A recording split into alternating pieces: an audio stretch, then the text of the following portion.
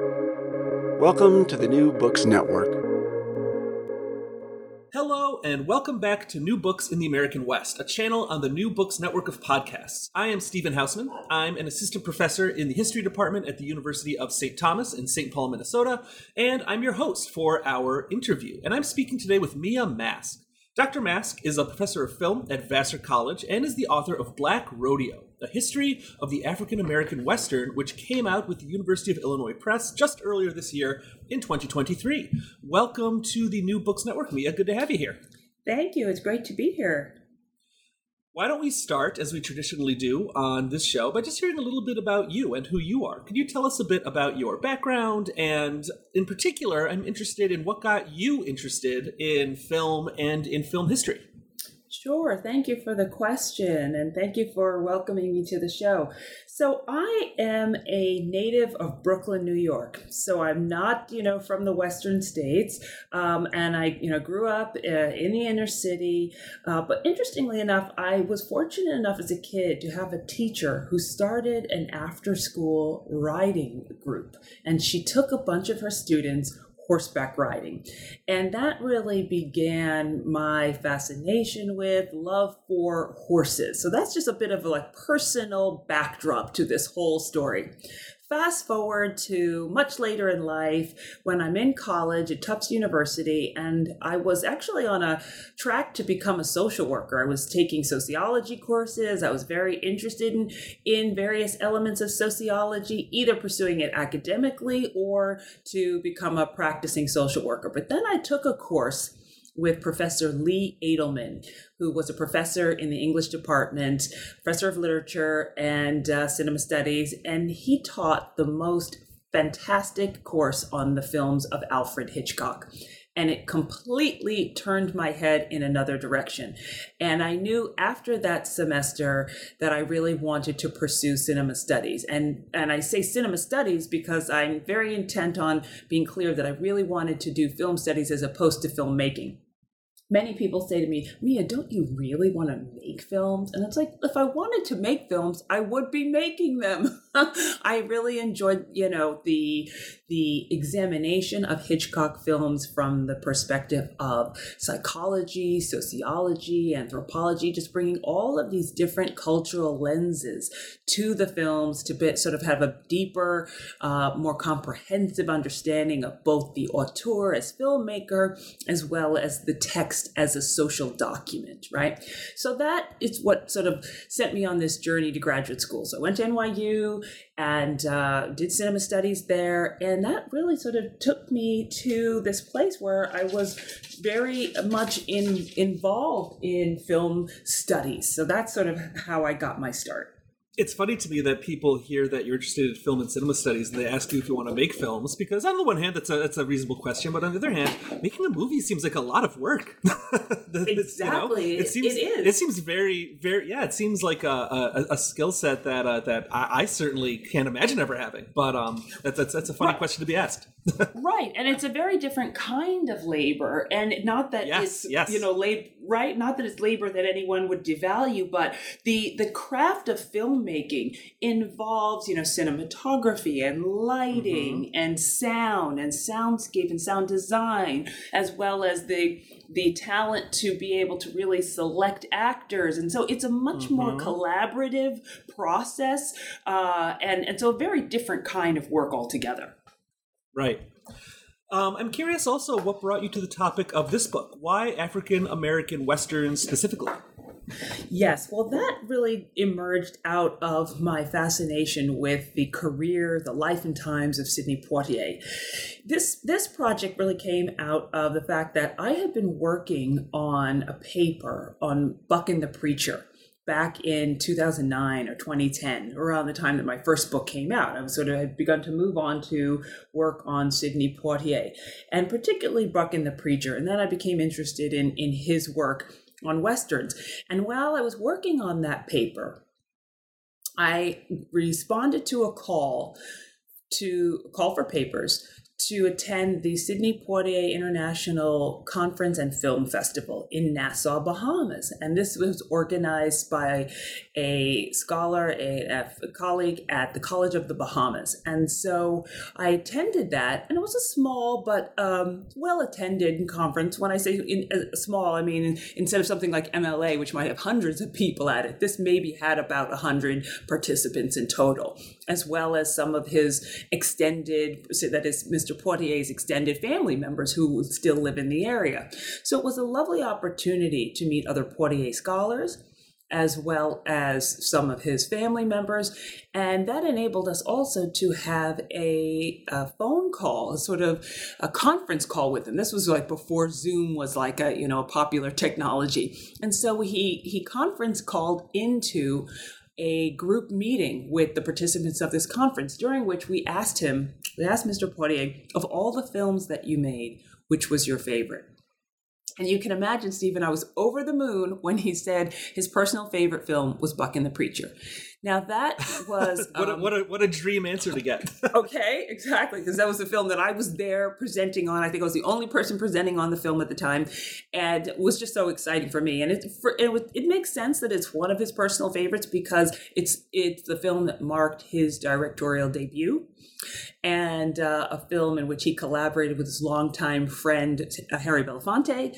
So it was a significant film in many regards. But it was in the process of working on that film and then discovering its importance to Mr. Poitier and the importance in his overall filmography or oeuvre that I decided, wow, I really am interested in going further with this examination into the Western genre and specifically African-American themed Westerns. Well, let's get into the story that you tell here a little bit. And let's start by just setting some of the kind of basic context. Can you explain just a little bit, sort of like a thumbnail version of the history of the Western as a genre generally? And in particular, as you describe in the book, I'm interested in its relationship to rodeo performance. Sure. So the literary arm of the genre really began in folk tales and stories about life on the frontier. Stories about the Indian Wars began in 1607, right? The Indian Wars began in 1607. So the moment that the English colonists arrived in Jamestown in 1607 began this uneasy relationship between Native Americans, right? Indians, the indigenous people who had thrived on this land for thousands of years, and the settlers and settler culture, right? And there were a series of skirmishes between 1622 and the late 19th century that became known as the American Indian Wars. And these were wars between settlers, immigrants, and the indigenous people over land control. So that's sort of, and it's out of the recounting of those stories that you have the sort of the folk tales, the parables of the Western beginning to emerge.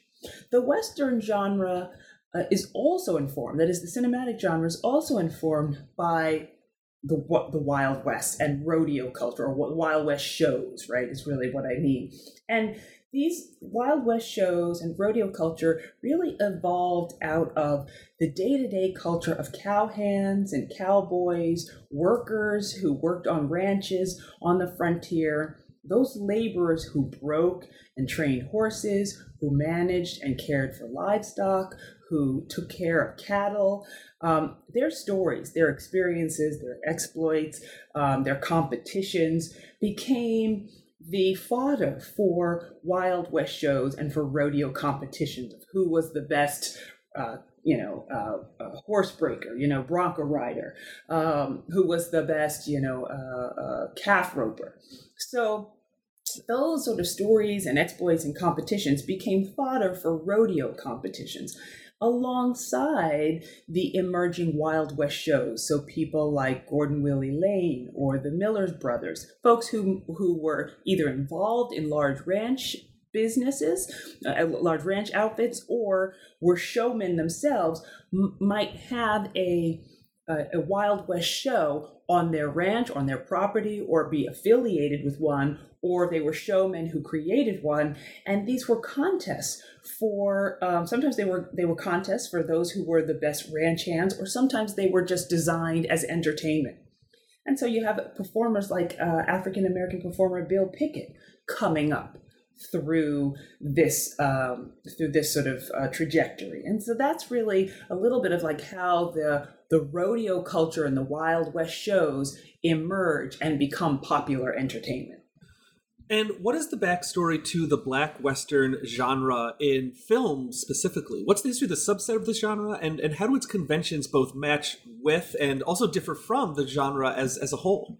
Yeah, so I mentioned Bill Pickett, and he was and is sort of one of the sort of most renowned, most well-known cowboys, rodeo performers, and actors of the sort of late 19th century period. So he was born in 1870. He died in about 1932. He was born in Texas in 1870 and died in the 30s in Oklahoma. And he was a rider, a very talented trick rider and rodeo performer who joined the Miller Brothers 101 Ranch and traveled both with their ranch rodeo and performed for them. And he also performed on film in films like The Crimson Skull and The Bulldogger. And some of these films, some of the early films were not even full-blown narratives. They were almost like actualities that would just record rodeo and trick riders performing stunts. In the same way we might think of very early films and actualities before they're full-blown narratives. So when you think about films like The Great Train Robbery, that's a very, very early story that's just beginning to eke out, narrative storytelling and show us the evolution of narrative storytelling. So some of these very early Westerns were like that, just almost loosely pulling together narrative threads to eke out a story about a rodeo rider or a performer. And so that would be, I would say, in its infancy, an example of the first sort of Black rodeo performer or Black Western.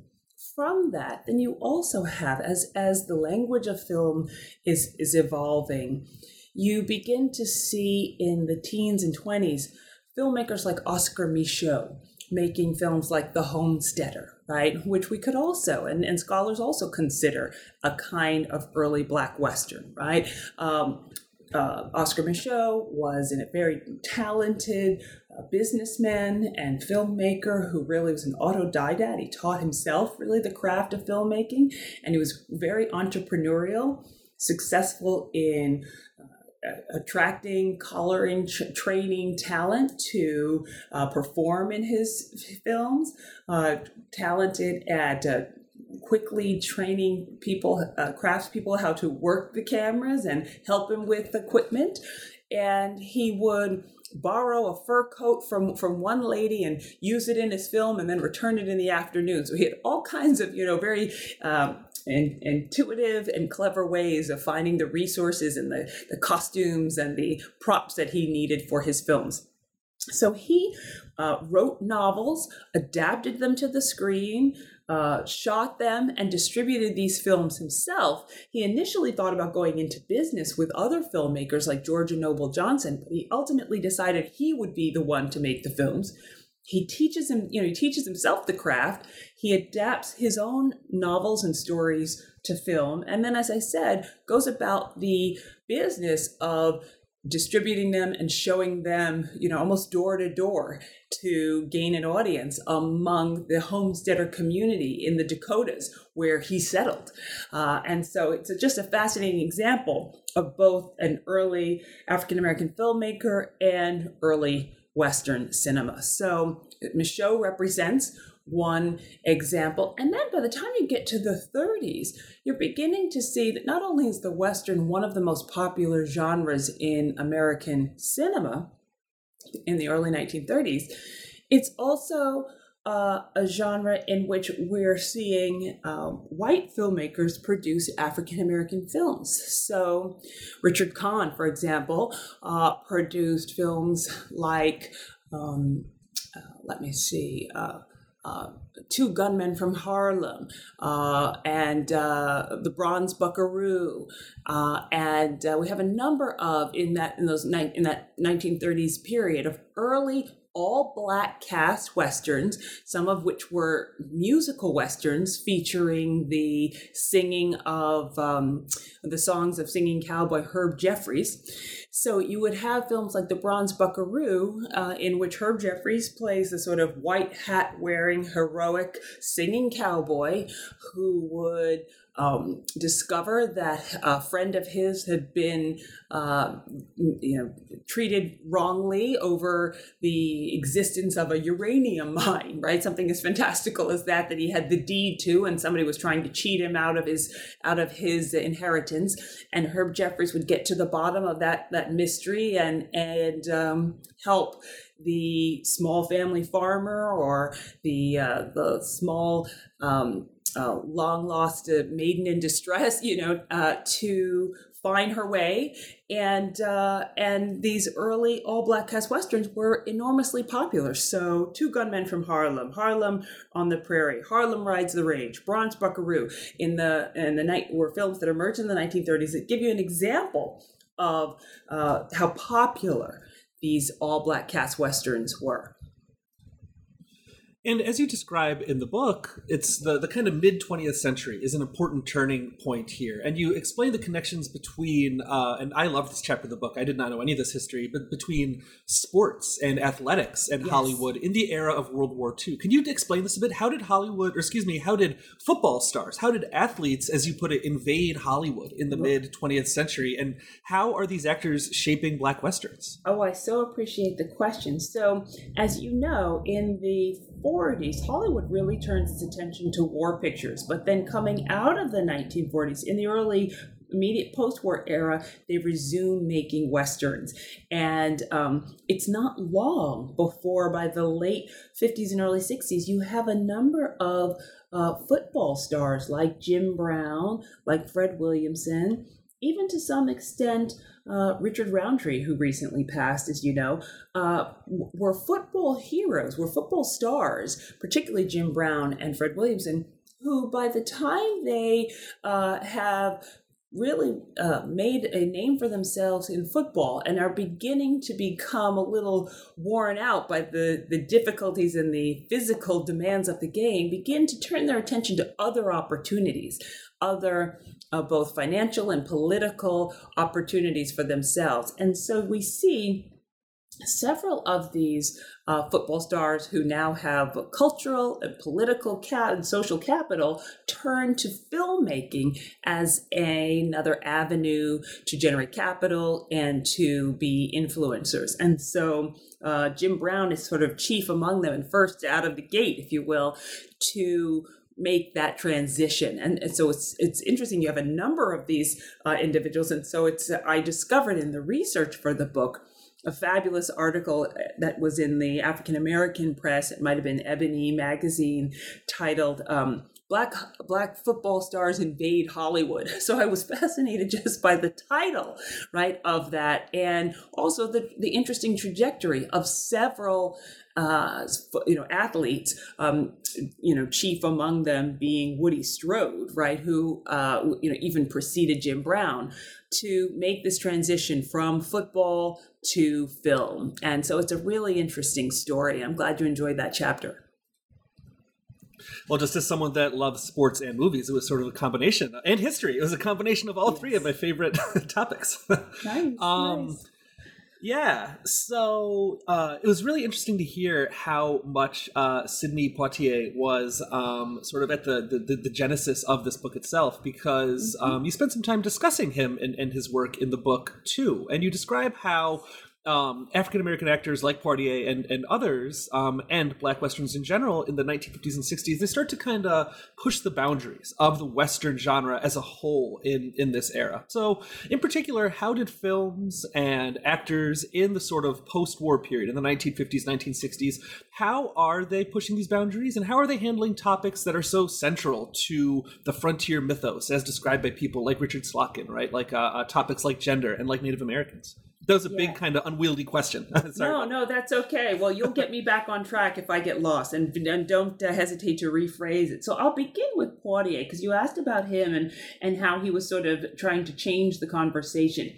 One of the things that Sidney Poitier and Harry Belafonte had long discussed from all the way back to the 40s is their interest in making a Western. And they wanted to make a Black Western because they really felt that it would go a long way at showing the humanity and the patriotism, the sacrifice, and the commitment of African Americans to America.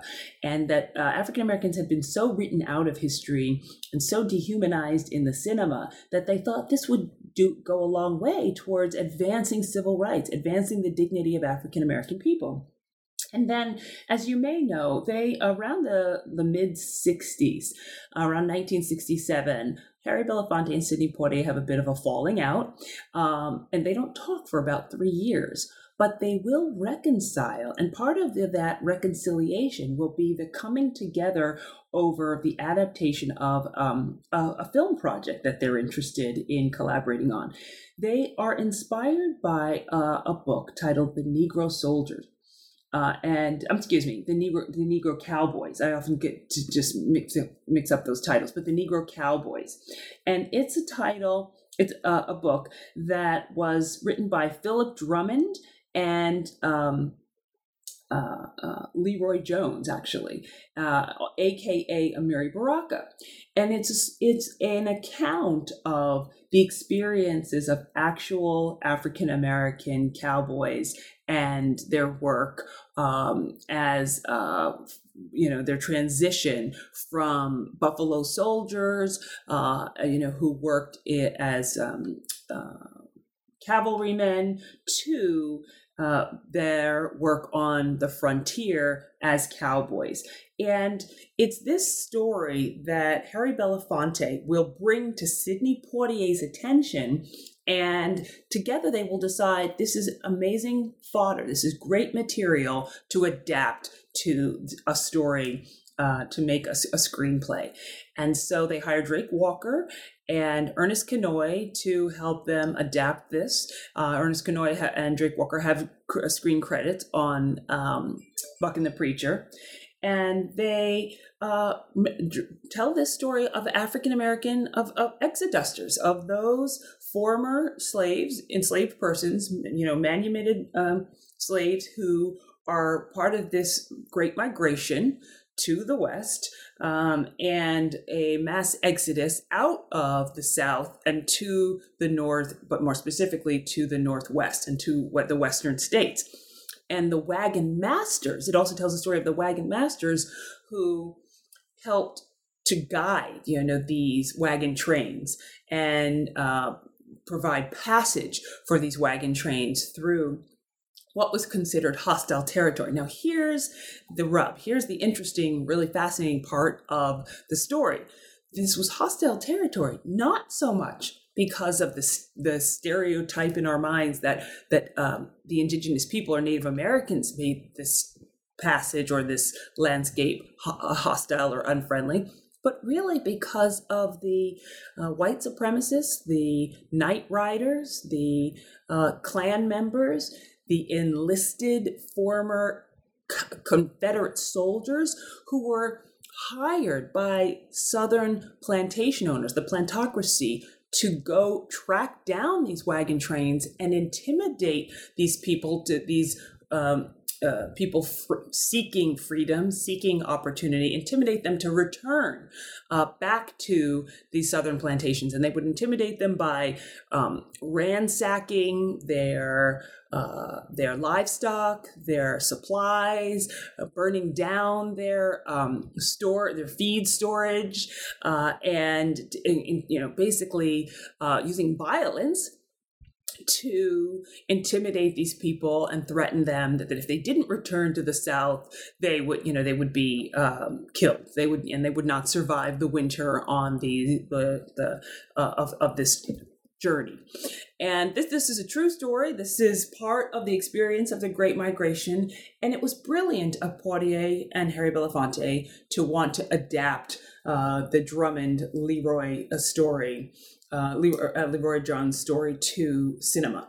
And that's the film that became Buck and the Preacher, and ultimately Sidney Poitier's directorial debut. Now, Poitier had made a Western before Buck and the Preacher. He had appeared in Duel at Diablo, 1966, and that was a film.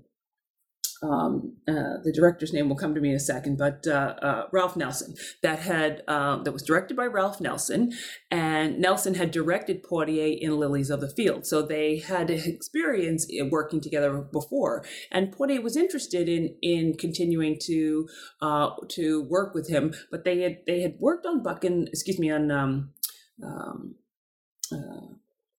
I just lost my train of thought. They had worked on Duel at Diablo with James Garner, and together they made Poitier's first Western, but it wasn't a Western that was nearly as political. It wasn't as it had no real political agenda or bite, except to have an African American in the cast and on the Western frontier. So that's the film that emerges in 1966. So by 1972, when Poitier is really befuddled and distressed over the constant criticisms of him as an Uncle Tom, the constant criticisms of his films as too accommodationist, too readily placating white audiences, he feels that Buck and the Preacher is the ideal film to help him set the record straight, because in addition to showing that African Americans had made this migration to the Western states, it also shows African American, Native American coalition against white supremacy. So that's sort of the rub, if you will. That is, it demonstrates that it's not so much the Native American community that is a threat to the wagon trains, but actually it's the white supremacists who are really in search of and trying to capture labor and continue to utilize the African American community as a kind of indentured labor or sharecroppers on these southern plantations. So the very existence or the process of creating that African American, Native American coalition, even to this day, resonates with audiences. I just showed Buck and the Preacher this semester to my students in the Sidney Poitier seminar that I'm teaching. And one of the things that all the students in the class said is they were struck by that coalition, by that Native American, African American coalition, because even today, you don't see that kind of political relationship shown in popular culture. So that just gives you a sense, sorry to be kind of long-winded, but that gives you a sense of the emergence of this genre through, say, the films of Sidney Poitier and others. Yeah, this seems like a real milestone in the genre, and I am not a film scholar, so I'm gonna say something that might be totally ignorant of the actual arc of film history. But the film that you're describing, it seems sort of like a gateway for the Black Western into the sort of new Hollywood of the 1960s and 1970s. Is that a fair thing to say? Absolutely, because Buck and the Preacher was also informed by new Hollywood filmmaking, insofar as when you look at it, the aesthetic, the soundtrack, the visuals pay homage to films like Butch Cassidy and the Sundance Kid, which is that George Roy Hill directed film starring Paul Newman and Robert Redford as Butch Cassidy and the Sundance Kid. And as you know, it starts out with the beautiful sepia images that ultimately will slow fade to color. It centers on Butch Cassidy and Sundance's sort of bank robberies. And there are several homages within Buck and the Preacher to that film. So, for example, the use of the sepia and grainy style credits that evoke the sort of photography at the beginning of Sundance,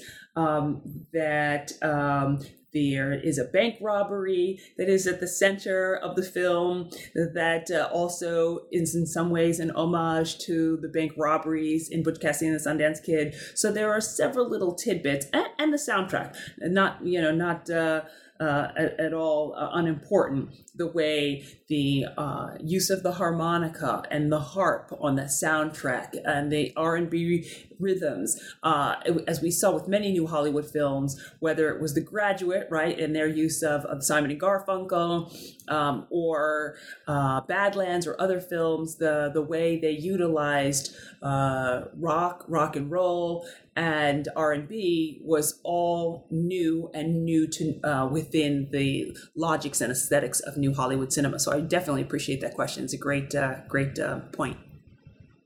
The 1970s also, again, we're at this kind of turning point in film in the United States. The 1970s saw the rise in the popularity of a genre known as blaxploitation. What was blaxploitation, and how does this genre engage in Western storytelling on film in often kind of new ways? Yes, thank you. So I love this question about what is blaxploitation, because it's a fraught question in some ways, or not so much the question is fraught, but the answer is a bit complicated, because in some ways the very films that we identify as blaxploitation weren't quite that yet. So when I say that, some of the first films to demonstrate the existence of a large African American market for films were Sweet Sweetback Badass Song, directed by Melvin Van Peebles, and Gordon Parks' Shaft. So Sweet Sweetback was really the first film that demonstrated the existence of that audience. So Melvin Van Peebles, who had made films before Sweetback, he had made sort of films that were kind of inspired by French New Wave, Story of a 3-Day Pass, for example, and Watermelon Man. But he will make Sweet Sweetback as a film that's about a resistor. He's a very independent, the character Sweetback is an independent, self-absorbed gigolo, if you will, who doesn't really care about anybody, but he witnesses a young boy being treated, a sort of teenager, being abused by the police. He witnesses police brutality on one of his own, if you will, a member of the African American community. And it's the witnessing of this police brutality that politicizes Sweetback to stop playing along with the police, to fight back, to help this kid, liberate him from police custody, and then he becomes a fugitive from injustice, if you will. And the rest of the film is about Sweetback being a fugitive from injustice. And so that film emerges and becomes a cult classic, and on a budget of like $500,000 goes on to make millions of dollars. Same year, 1971, Gordon Parks releases Shaft, starring Richard Roundtree, another football hero turned Hollywood. And that film also goes on to make a lot of money, although it had been produced on a higher budget than Sweetback. But it goes on to be record breaker, and a record breaker insofar as the studios didn't really believe actually that a film helmed by an African American could make this kind of money. But when they see these two films, it's an aha moment. The light bulb goes off, and then several studios begin the process of making cheaply produced, quickly made Black action films. And that whole spate of Black action films that emerge after Sweet Sweetback and Shaft are the films that we refer to as blaxploitation. And that term really was a term coined by a journalist who was describing the films, and they were termed blaxploitation because the idea is that they were films that were kind of exploiting the existence of a Black audience sungry for images of themselves that were not the super Sydney images, that were not the buttoned up, urbane, sexless, overly moderate, super Sidney Poitier type of roles like America has seen in Guess Who's Coming to Dinner. And they instead offered a Black masculinity that was authoritative and was not taking any shit from the man from the system. And so it's that whole spate of films that emerges after that really qualifies as blaxploitation. So because those films were so popular, and not only were they popular with white audiences, with black audiences, they were also popular with white audiences, they were making millions. And blaxploitation aesthetics began to inform other genres. So we then see the influence of blaxploitation on Westerns, and you begin to get blaxploitation Westerns. And those would be some of the films in which Fred Williamson would star. So, forgive my use of the N-word, but there was a whole trilogy, the sort of Nigger Charlie trilogy, in which Fred Williamson starred. So, The Legend of Nigger Charlie, Soul of Nigger Charlie, and Boss Nigger were 3 films that starred Fred Williamson. But these were films in which the N-word was kind of used not as in a pejorative way, but in this sort of way in which the main character, Charlie, turns the epithet on its head. And I'm not at all endorsing the use of the N-word, I'm just sort of framing the context. So you have the emergence of that, and as I mentioned, this is a time when blaxploitation films are not only enormously popular, but they are being seen by white audiences as well. And we know that because, we have the legacy of, we have, the homages to blaxploitation films and, say, the work of Tarantino, right? And Tarantino is just one of many, sort of a canary in the coal mine who demonstrates how influential these films were on white spectators, and some of whom would become, filmmakers. So we have today films like Django Unchained, which is partially blaxploitation, or at least informed by blaxploitation aesthetics and Westploitation aesthetics, as an homage in some ways to both Django, the spaghetti Western that it borrows its title from, and the blaxploitation films that preceded it. Your book's title also shouts out a kind of a famous black Western as well, Black Rodeo, which was released in 1972. Can you tell us a little bit about 1972 being kind of the dawn of this era that we're talking about with blaxploitation? Can you talk a little bit about this film, Black Rodeo, and its significance both for the era that it's coming out in the kind of early to mid 1970s, and for what it says generally about African Americans and Westerns in the decades that would follow in film history?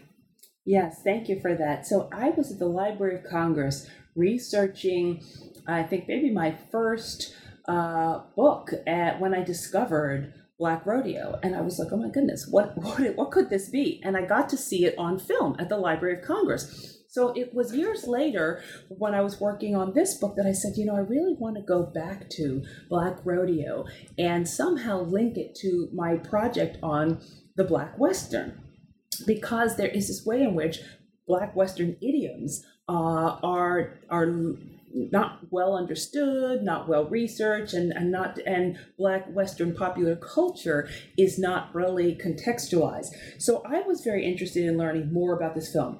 As I went back, I was able to find it on DVD, but it's since been kind of difficult to find. But this is a documentary made by a young documentary filmmaker, Jeff Canoe, who was really in genius in coming up with the idea to film this rodeo. He learned that an all-black traveling rodeo would be performing on Randall's Island in Manhattan, and he got the brilliant idea to get a crew together and to film it. Now, he didn't have much experience in film. He had been editing trailers, but he gets the idea to go to this rodeo and to film it. And so what he produced is a cinema verite style documentary. And by cinema verite, we kind of mean direct cinema, more observational, where the filmmaker isn't using talking heads per se, but it's a little bit more like fly on the wall filmmaking, just observing what's happening. Think, reality show. And he captures not only the rodeo, but also the response of the African American community to the rodeo, and how much pride the members of the Harlem community and the members of Manhattan sort of residents of Manhattan feel, the pride that they feel in witnessing an African-American rodeo and the opportunity, the kids having the opportunity to speak to these rodeo performers. And so it's a wonderful document, a wonderful moment that calls our attention to, as you say, the presence of African-American rodeo culture and rodeo idioms and the existence of them. Now, luckily, we see that today with things like the Compton Cowboys and the Delta Hill Riders and various other equestrian clubs, the Compton Junior Posse, and as another example, as these equestrian clubs and equestrian communities, that there is a vibrant Black rodeo, multicultural rodeos that travel, that exist today, but that's really made a comeback as of late. So I wanted to incorporate this rodeo into the book as an example of both rodeo culture and as an example of Black film culture as well. So it works for me and for the book in both ways. Well, let's bring this story up to the present day. And I'm curious how the African-American Western has changed in the late 20th century and up through today in the early 21st century. What are some recent examples? And what sort of debts or homages do they owe or do they pay to their forebears? Or I guess on the flip side of that, how do they diverge from the kinds of stories that have come before in film? Right. Wonderful. Well, as you know, there are some Westerns that I don't talk about in the book. So, for example, if we're bringing this sort of trajectory up to the present, there are wonderful Westerns, comedies like Blazing Saddles. Now, I don't write about Blazing Saddles at length in the book simply because I feel like people know Blazing Saddles. And also because I feel like as much as it's a Western, it's more of a send-up of movie making, I would say, and of various genres, of which the Western is one. And then there were also a range of films that were sort of coming of age stories, A Man and Boy and so forth, and Thomasine and Bushrod. But when we look at today's Westerns, I think I see examples like Posse and Rosewood as sort of helping us make the transition to a late 20th century, early 21st century aesthetic in the Western genre. And Posse is a very interesting film. This is Mario Van Peebles' Western, and I believe his second feature film after he had made New Jack City. Posse is an interesting iteration or sort of a take on the Western, the Black Western, because as much as it's a Western and a film that's made an homage to earlier Westerns, it's also a film that's embracing contemporary politics and looking at contemporary political issues. So around the time that Posse emerged in the 90s, people were very concerned about, rightly so, the Rodney King beating, and then the two trials, right? The main trial and then the civil trial. And what was interesting is the fact that Posse takes up the Rodney King beating metaphorically within the text. So there's a scene that is sort of blocked and recalls the Rodney King affair, and so it's and the Rodney King beating by the LA police officers. So it was directly referencing the contemporary political issues. Similarly, Rosewood, which emerges just a few years after Posse in the late 90s. Rosewood, directed by John Singleton, was a memorial to Black towns and to thriving Black communities. Rosewood tells the story of the Rosewood Massacre in Florida in the 20s, and this was an actual event that happened in the town of Rosewood, Florida, that was burned down because of tensions between the town and the white community nearby. There was a way in which the thriving Black township was deeply resented by whites in neighboring towns that were not thriving, that were not doing as well. And out of white supremacy and out of racial tensions at the time, the Klan and the members of the local town, Sumner, brought about a kind of tragic, almost genocide of the residents of Rosewood, and the town was attacked and burned down to the ground. So this is a true story that people can look up and research.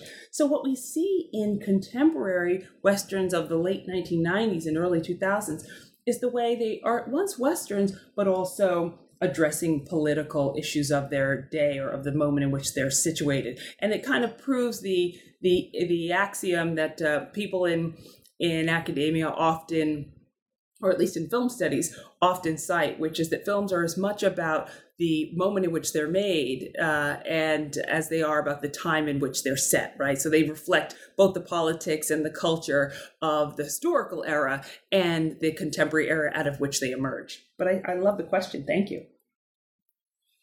And as we begin to wrap up here, I always like to ask my guests a question, kind of flipping the book around a little bit. So imagine that you're someone that has read this book rather than the author of the book, and you're thinking back on this book that you have read in, say, a year or 5 years or 10 years. What do you hope that you might take away from this book? Someone that has read it, thinking back on it further on, sort of down the road. What's maybe one takeaway that you hope readers come away from this book understanding or thinking about later on? What might that be? I would love them to come away with the realization that there are many more African American Westerns than they were aware of. And I hope that they go back and watch these Westerns with their friends, maybe create a little cinema club or book and film club where they watch a few films and read a chapter, and watch, another few films and read a chapter together and discuss it. And definitely watch the films first, then read the chapter so that you can discuss them and share your thoughts, and so that the chapters don't give away or create any spoilers for you. But then you read about them and discuss them.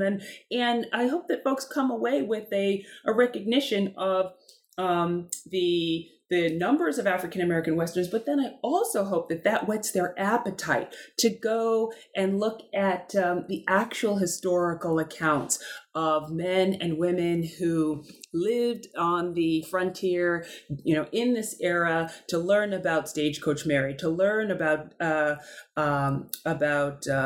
Bill Pickett, to learn about Nat Love, to learn about these historical figures who were mavericks and pioneers on the frontier, the African-American men and women who helped to settle the frontier South. And it's not a history that's without its contradictions and its tensions, but it's definitely a history that's integral, and it's our history. So I hope people take that away from the book. And then, Mia, for my last question, I always like to get a preview from my guests about what they've been working on since the book has come out. And I know this book has not been out for very long, just a handful of months, but do you have any projects that you would like to kind of give us a bit of a preview of? Absolutely. So I'm currently working on a book titled that's going to be about The Harder They Come. Now, that's not to be confused with The Harder They Fall. So The Harder They Fall is a new Western that stars Idris Elba and is directed by James Samuel and has an all-star cast. Lakeith Stanfield and others are in it. And it's a newer Western, also reflecting our contemporary political moment. But so that's the new film. But the film that I'm working on is The Harder They Come. And that's a Jamaican crime story / Western that stars Jimmy Cliff, and was released in 1972. And it's about Ivan Martin, a young man from the sort of country who comes to Kingston, Jamaica to try and make a life for himself. And the film's an interesting film because it is in some ways a Western as well. So I'm working on a book for University of New Mexico Press on The Harder They Come, and really excited about it.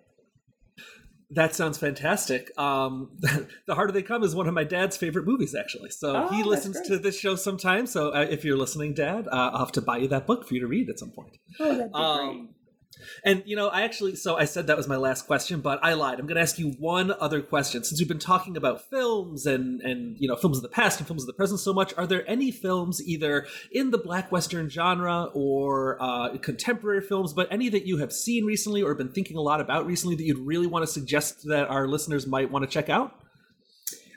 Any Westerns that I want them to check out, or just films in general? or just anything at all. What have you been watching lately? Oh, sure. Well, there are so many wonderful television shows, but yes, I want to make sure that your audience has seen Django Unchained. That's a really important film to see, for the way in which it's an homage to blaxploitation, Westploitation, African American Westerns, for the way it's an homage to